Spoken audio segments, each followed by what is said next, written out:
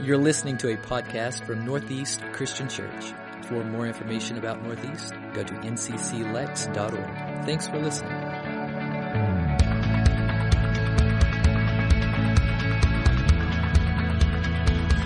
It's Good Friday. Do you sense the irony in that name, Good Friday? I mean, you think about it. Today's the day that we remember the crucifixion of Jesus. Maybe the most unlikely person to ever have been executed, and certainly by such a barbaric manner. The Romans, they regarded crucifixion with horror. Cicero, who was a Roman author, said that crucifixion was the most cruel and horrifying of deaths.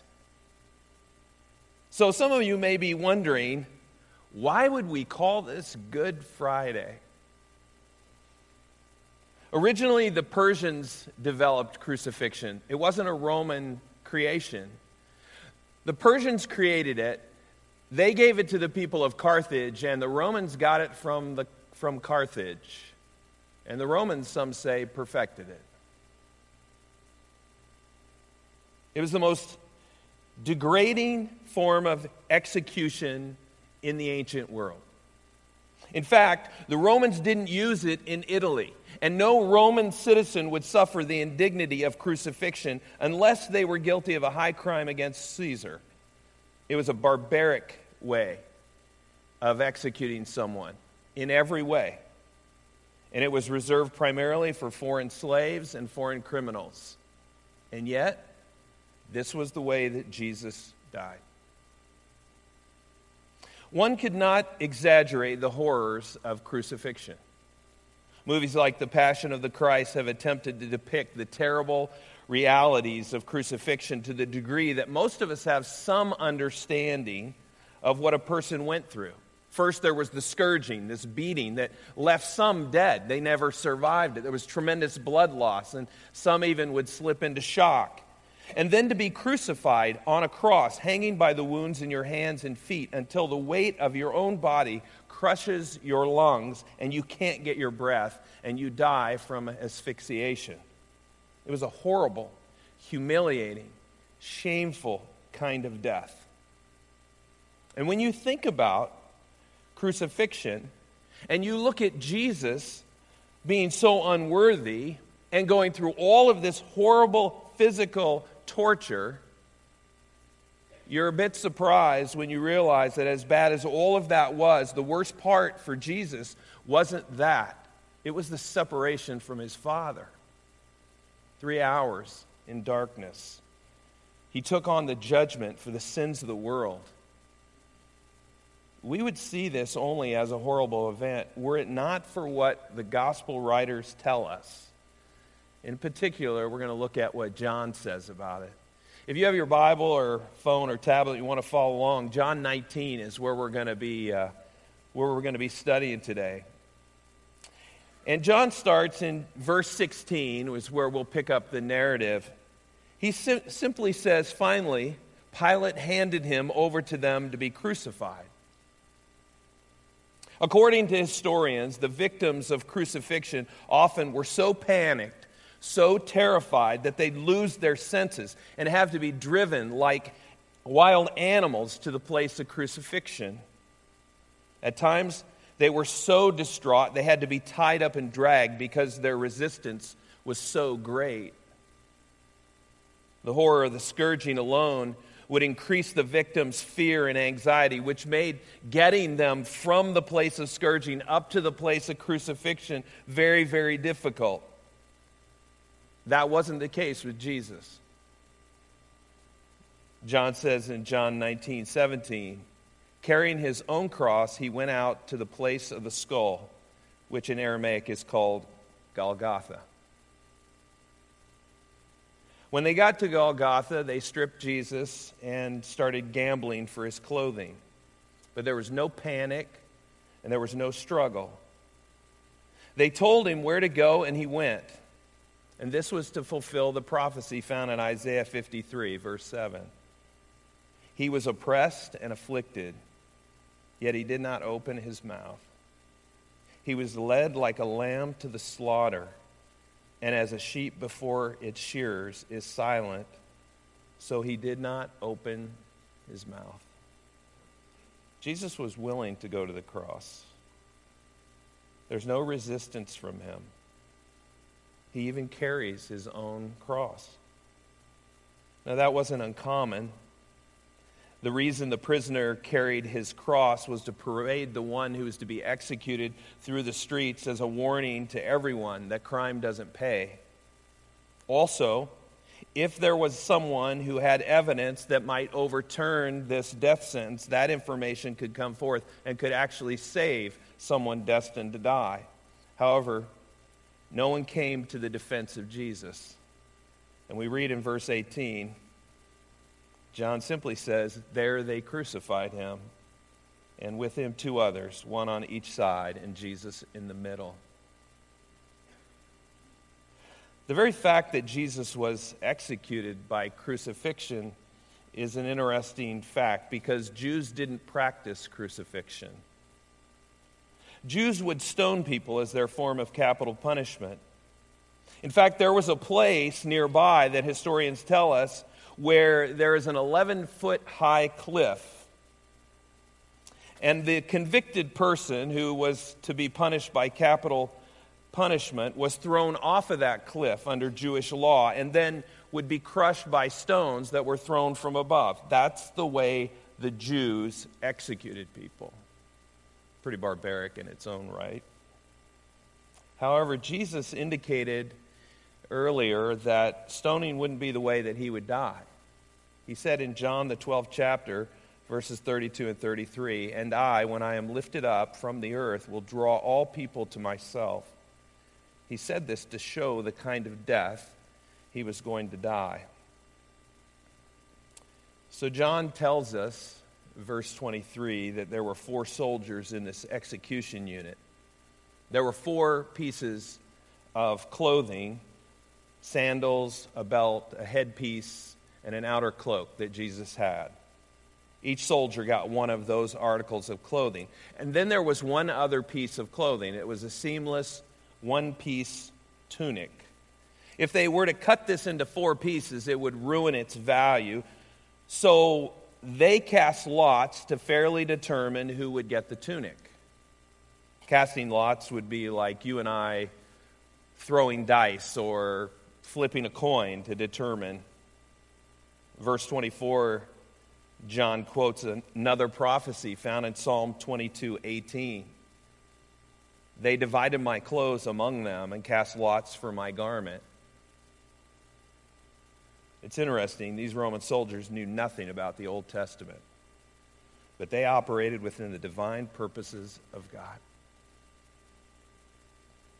Some have suggested that there are as many as 300 prophecies in the Old Testament that are fulfilled by Jesus. Mathematician Peter W. Stoner computed that the probability of one person fulfilling 48 of those prophecies was 1 chance in a trillion. Are you keeping up? Trillion. You get the idea. There are 13 trillions. 1 chance in 13 trillions that one person would just coincidentally fulfill 48 of those prophecies. There's a chance, but it's not probable. And that just doesn't happen by chance. You see, God was behind this all along. We see more of this evidence. In verse 28, John tells us that Jesus said, I'm thirsty, so the Romans gave him wine vinegar to drink. Apparently that was the refreshing drink of the first century. Earlier, he had refused gall that they had offered him. Gall was a sedative that was oftentimes offered to those who were crucified to lessen the pain. Jesus refused that.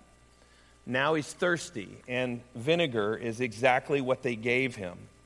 This fulfilled a prophecy in Psalm 69:21. In my thirst, they gave me vinegar to drink.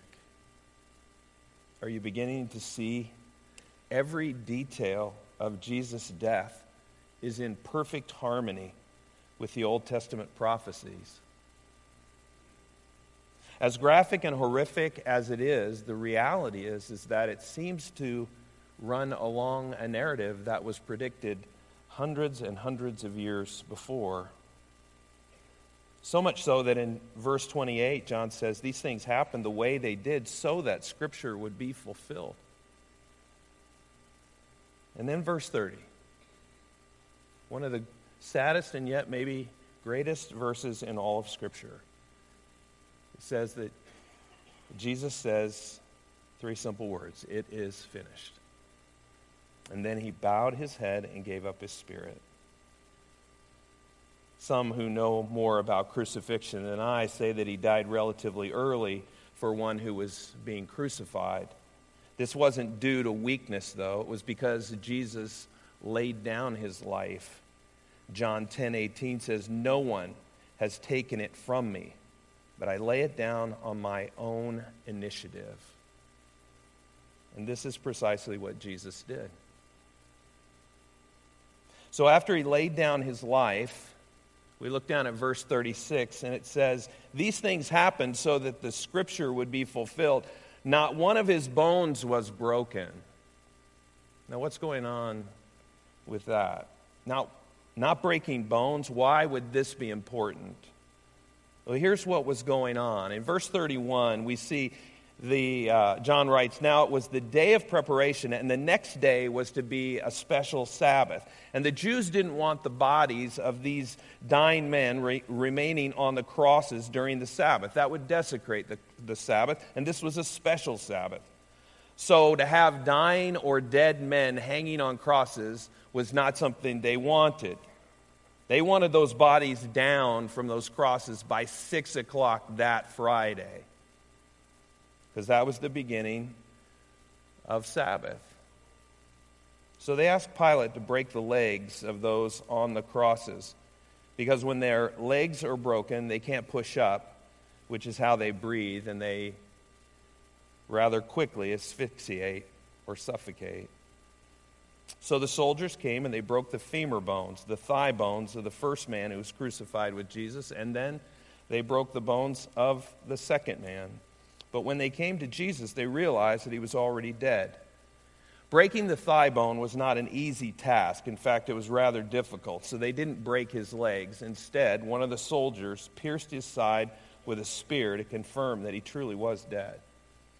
Out came blood and water, which indicated death had already happened. So there was no need to break the legs of Jesus. Again, all of this happened to fulfill the prophecy that not one of his bones would be broken. There are a couple of interesting Old Testament references with regard to this prophecy that not one of his bones will be broken. Interestingly, in Exodus 12 and Numbers 9, these two references in the Bible describe the Passover lamb. This was a sacrifice that was offered as an offering to God at the Passover. During the first Passover, you may remember, the blood of the Passover lamb was applied to the top and to the sides of the doorframe of a house. And when the death angel came by during the 10th plague in Egypt, he would pass over that home and not permit the destroyer to enter it. Any home without the blood of the lamb would have their firstborn son struck down that night. There are a lot of similarities between the Passover lamb and Jesus. One of those requirements of the sacrifice was that the bones of the Passover lamb were not to be broken, and we know that that was also prophesied about Jesus. But maybe the greater similarity is that the blood of the Lamb of God, like the Passover lamb, saved those from death, and the blood of Jesus saves us from death too. There are many similarities between Jesus and the Passover lamb. In fact, Paul went so far in 1 Corinthians 5:17 to say, "For Christ, our Passover lamb, has been crucified." He called him our Passover lamb. So John points out that there's another prophecy that's fulfilled. They will look on the one they have pierced, which is found in Zechariah 12:10. All of these prophecies, verse 36 says, all of these things, these fulfilled prophecies, happened so that the Scripture would be fulfilled. What were the odds? Trillion and a trillion and a trillion and a trillion, and prophecies fulfilled affirm that Jesus was the Messiah. And my friends, because we know the tomb was empty on Easter Sunday, he still is the Messiah today. When we look at Jesus on the cross, on the one hand, there is reason for pity and sadness. And there is reason to feel the horror of this event. But on the other hand, the New Testament writers don't let us fixate on that for very long. Instead, what they force you to understand is that everything, every single thing that happened in this story seems to be fulfilling the Scripture. This is the mighty work of God. Through this, our Lord Jesus purchased our redemption. He paid for our sins by being the complete fulfillment of the Old Testament prophecies related to the death and the sacrifice of the Messiah. He did that for us. He went through all of that for you, for me. He died for our sins that they might be washed away. And that, my friends, is why we call this Good Friday. Let's pray together. Oh God, we thank you for the way that your word shines light for us to understand this amazing, awesome plan that you had to save us. God, the crucifixion of Jesus, we know it was horrible, probably far more horrible and depressing than we can understand, and yet overriding all of this ugliness and pain and suffering, we see your glory shining through. We see your hand at work in every movement of this story, in the words of Jesus that he spoke, in the actions of the Roman soldiers, in every single detail. You're at work. This is the great evidence of your divine guidance for us, evidence that you control everything, evidence of your love for us. God, we know that Jesus went to the cross because you love us. As our Passover lamb, you covered our sins. You spared us from the destroyer, from eternal condemnation. And God, today we just say thank you for the cross. Lord, as we close this service, we pause for a moment to gather around your table and to remember the sacrifice, this bread that represents Jesus' body, Jesus, the Lamb of God, the Passover lamb, the sacrifice, and this cup, which was the price that was paid for us, the blood, that washes away our sins. We know, God, we're not worthy. We didn't do anything to deserve this. It's all done because of your love. And for that, we take these emblems and just remember with hearts of gratitude what you were willing to sacrifice so that we might have a relationship with you. We take these emblems today, Lord, to remember the sacrifice that you gave for us on the cross. And we do all this for your glory. In Jesus' name, amen.